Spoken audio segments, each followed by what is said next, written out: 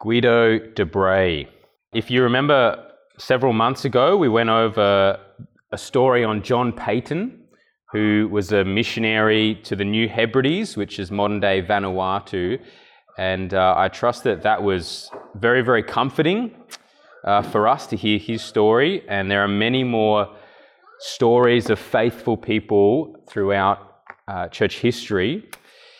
And we can be greatly encouraged from their walk and find endurance for ours. So that is my hope today.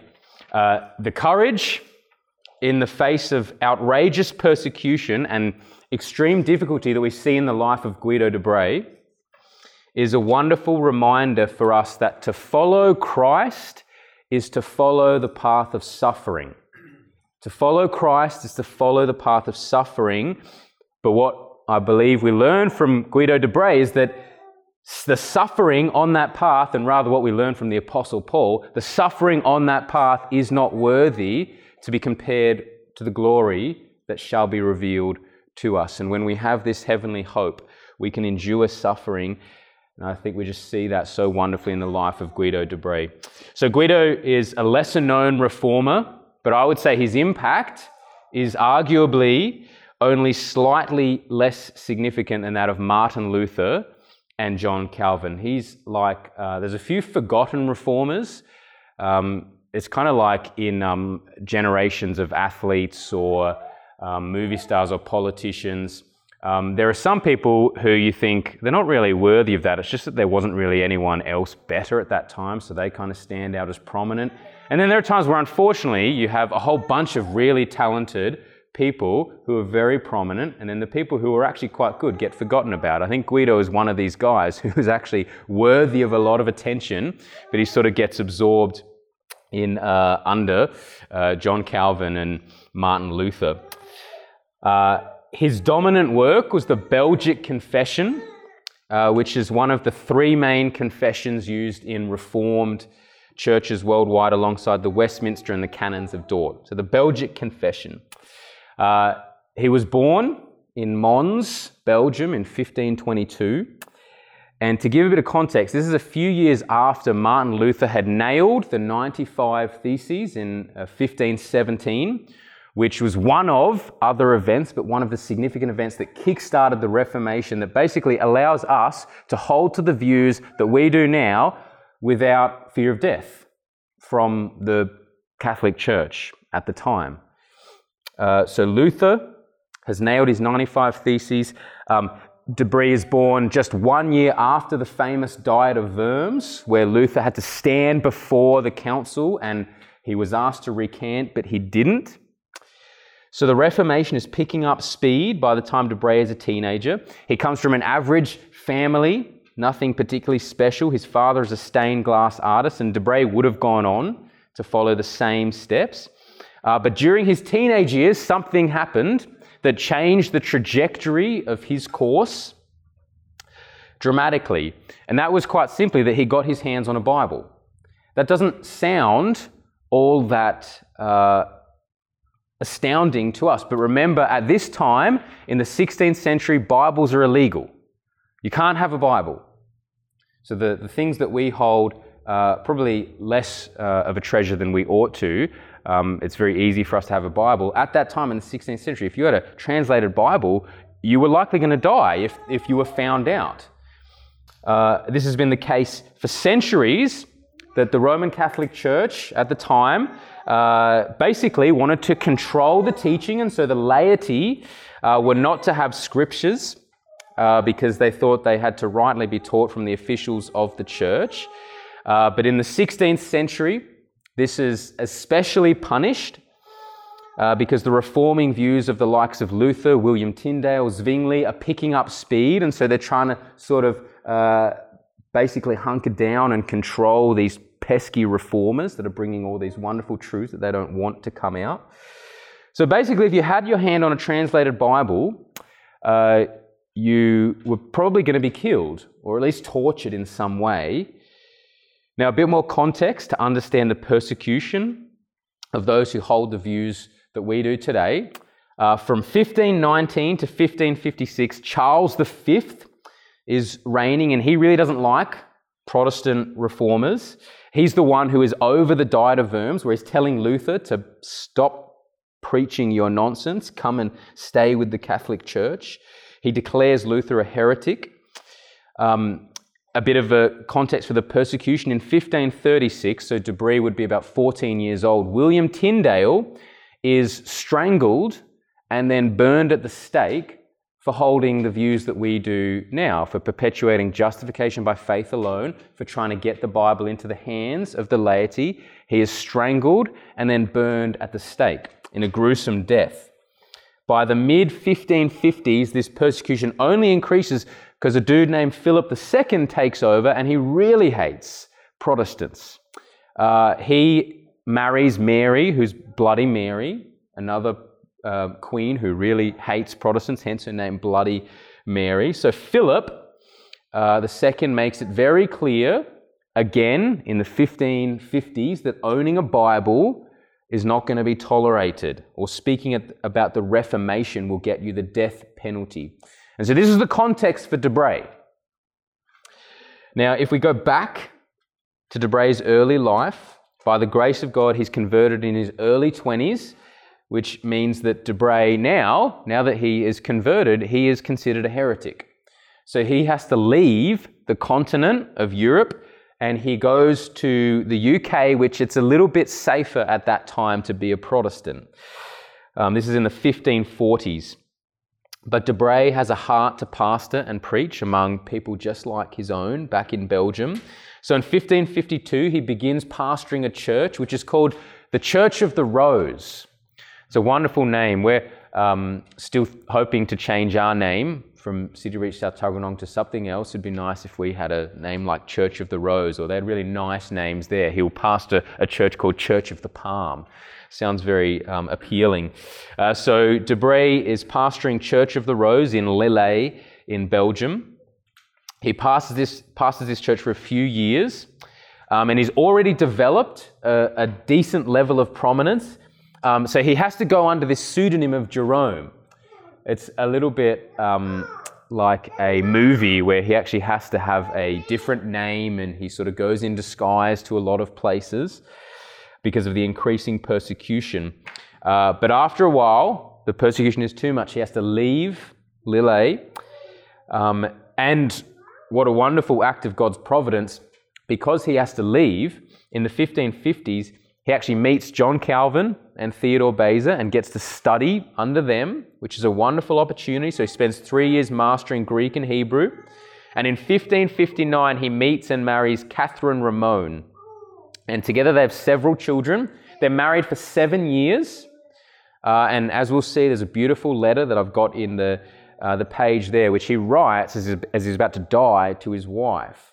And they just have, it's a wonderful picture and insight into their marriage. So he's married to Catherine. Soon after marriage, they together move back to Belgium, where he becomes the pastor of a church in Doornik, which is called Church of the Palm.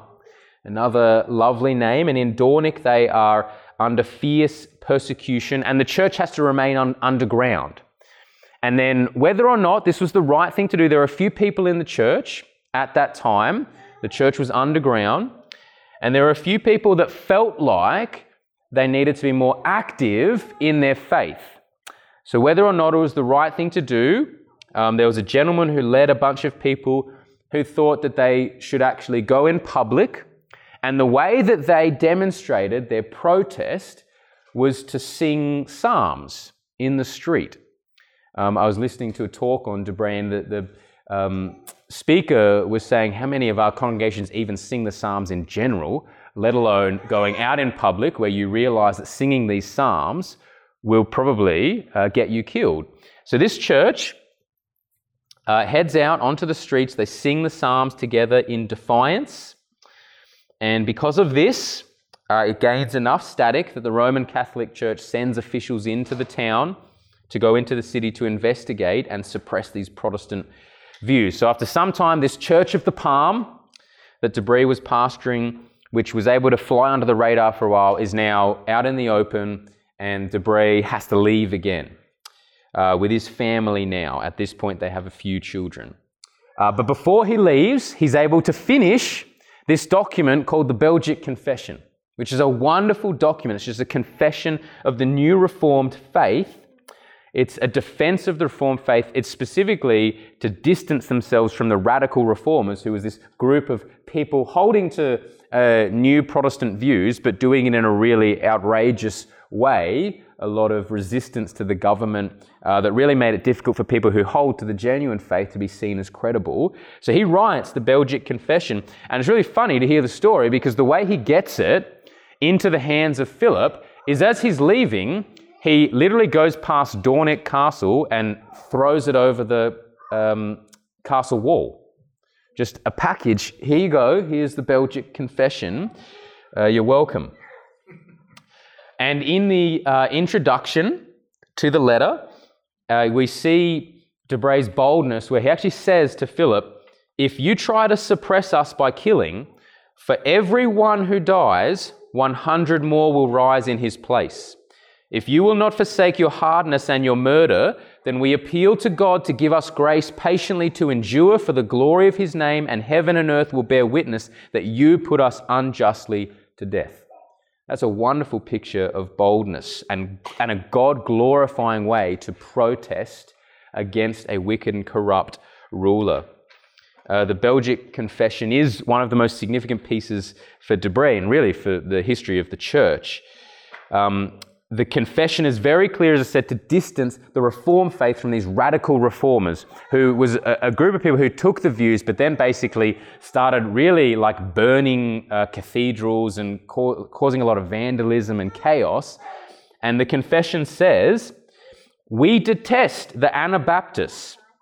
That's the radical reformers. We detest the Anabaptists and other seditious people, and in general, all those who reject the higher powers and magistrates and would subvert justice, introduce community of goods, and confound that decency and good order which God has established among men. So he's saying we want good order in society. If you're thinking that we're here to basically light cathedrals on fire and vandalize places and just sort of create anarchy, that's not us. We are a obedient people. So Guido de Bray did not believe following Jesus meant anarchy. Wherever possible, there was a desire to submit to the governing authorities because they believed that God had instituted them. So de Bray would say that wherever governments lead corruptly, it shouldn't immediately lead us to rebel, but rather in wise and sensitive ways. We're actually called to call the government to account because they have been instituted by God, and to lead in a way that honours God. So the confession says, and I believe you've got this quote here, it is the bounden duty of everyone, of whatever state, quality or condition he may be, to subject himself to the magistrates, that's just the word for the government, to pay tribute, to show due honour and respect to them, and to obey them in all things which are not repugnant to the word of God, to supplicate for them in their prayers, that God may rule and guide them in all their ways, and that we may lead a tranquil and quiet life in all godliness and gravity.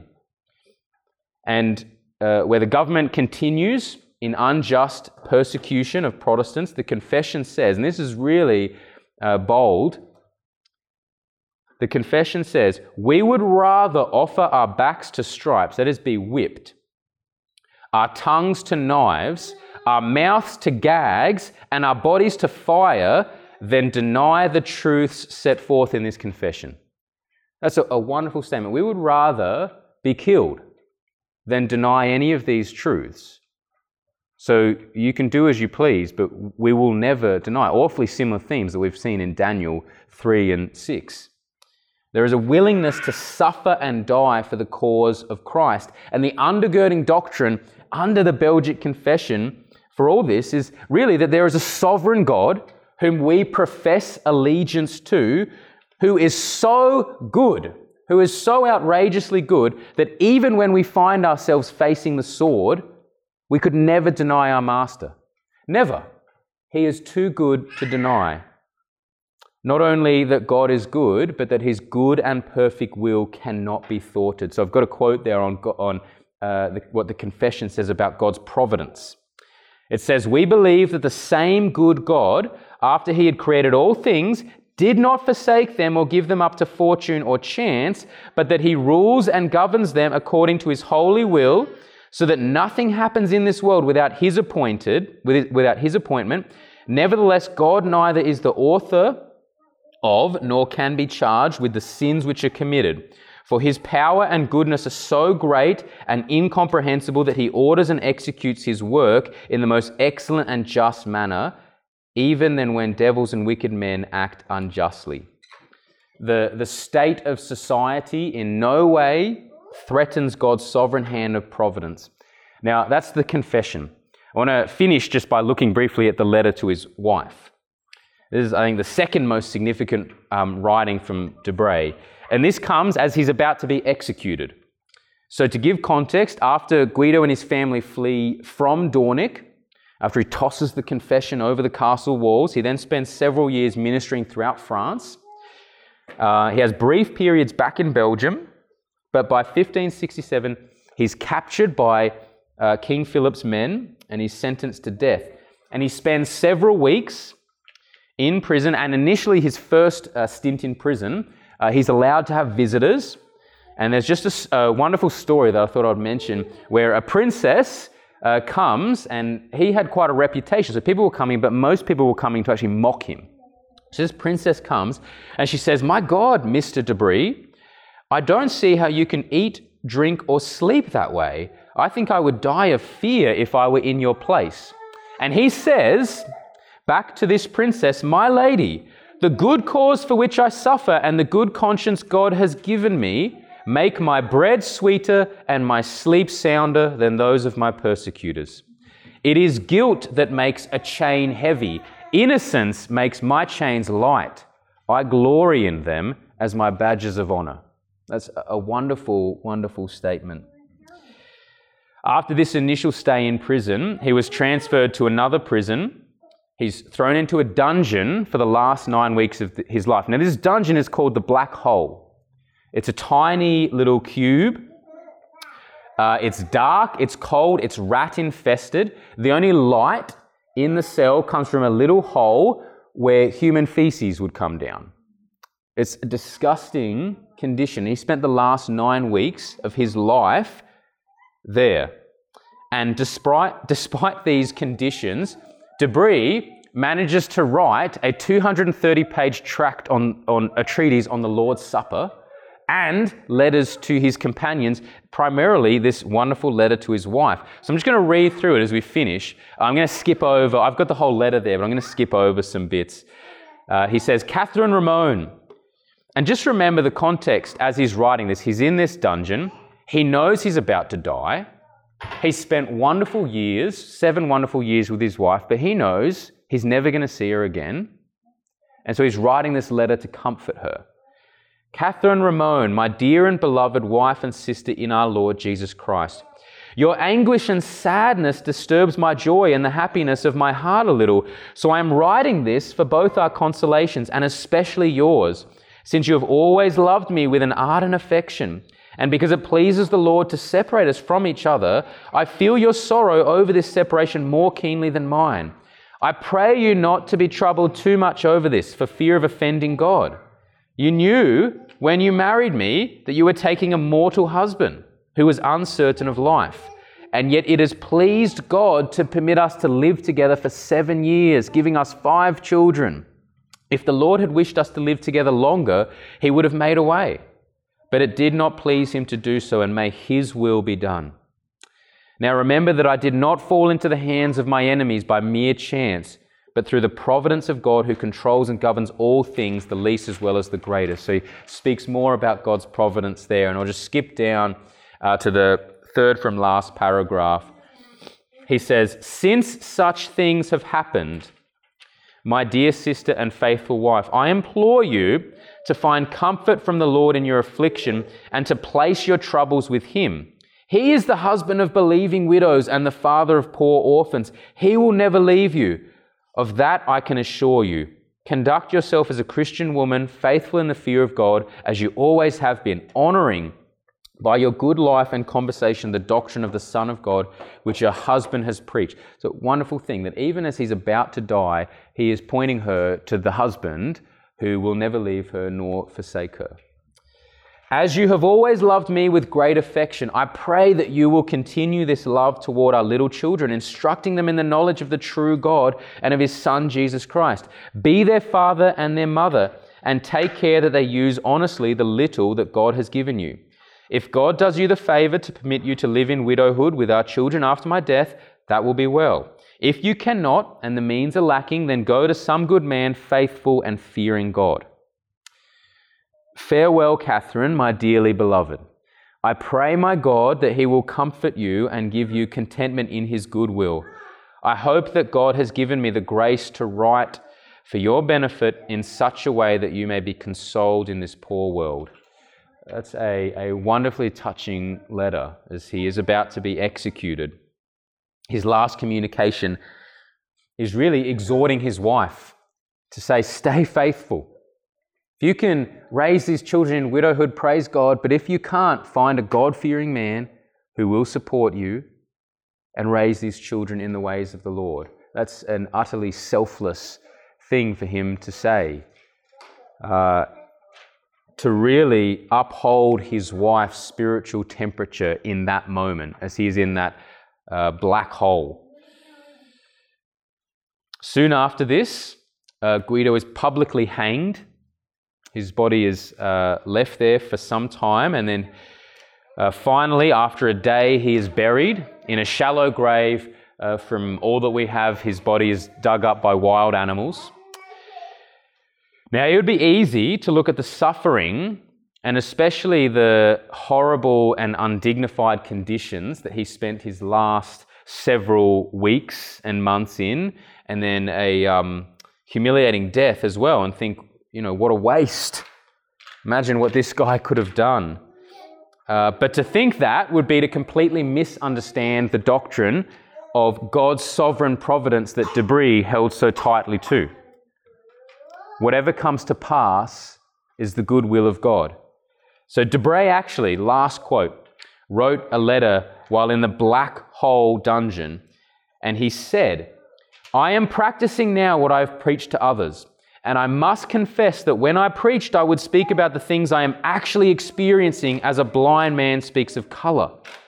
Since I was taken prisoner, I have profited more and learned more than during all the rest of my life. I am in a very good school. The Holy Spirit inspires me continually and teaches me how to use the weapons in this combat. He's saying in these last 9 weeks in the black hole, in the dungeon, I've learnt more than all before.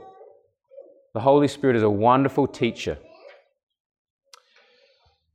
How can you compare several weeks or even several years of suffering in light of the eternity that we are all promised that De Bry entered into the moment he breathed his last breath, hung there in humiliating fashion? All of a sudden, eternity, pure joy, no more suffering in the presence of our Saviour. How can the sufferings, how can the degrading and humiliating situations that he was in be compared to what he now has and what we long for? We have to understand this doctrine of sovereign providence, and I encourage you to read through the Belgic Confession that speaks so highly of this hope in this coming eternal reward, to know that whatever comes to pass is the good will of God. His will cannot be thwarted. That is the fuel that we need. So let's spend some time praying now, just in response to that. And if you want, you can move your chairs. We'll kind of stay as a group together and just spend some time in open prayer, just really thanking the Lord for his sovereign will, asking for the same fuel that must have been in De Bry to write that letter to his wife in the face of death, to give thanks that actually we can take God at his word when he says, I will never leave you nor forsake you, when he promises that he will be with us, and especially in times of suffering. We have a suffering servant that has walked that path for us, so we know that he is able to empathize and sustain us and uphold us in every single way. So let's spend some time just in thanksgiving and asking the Lord for this, maybe 15, 20 minutes or so, and then we'll finish with singing. So I might start us and then just pray as you're led, and then I'll close us in prayer. Father, thank you for this wonderful story of Guido de Brès, and there are many others that we could read throughout the history of your church. Thank you that you have always had faithful men and women who will not bow the knee to the kingdom of darkness, but who will stay bold. And surely the only way that this could possibly be is where your Spirit is working within these people. And that is the only hope for us. And Lord, as we think about the possibility of persecution here, grant us the same boldness. Grant us the same trust, the same profound trust in your providence, in your good and perfect will. Grant us that same warmth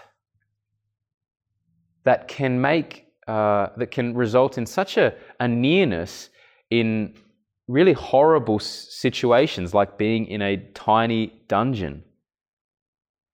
And yet he felt so near to you. Grant us that same nearness, Lord. And just in this time of prayer, we pray that you would lead our prayers so that we would be edified, and that you would ultimately be glorified as you knit our hearts together in this. We pray in Jesus' name.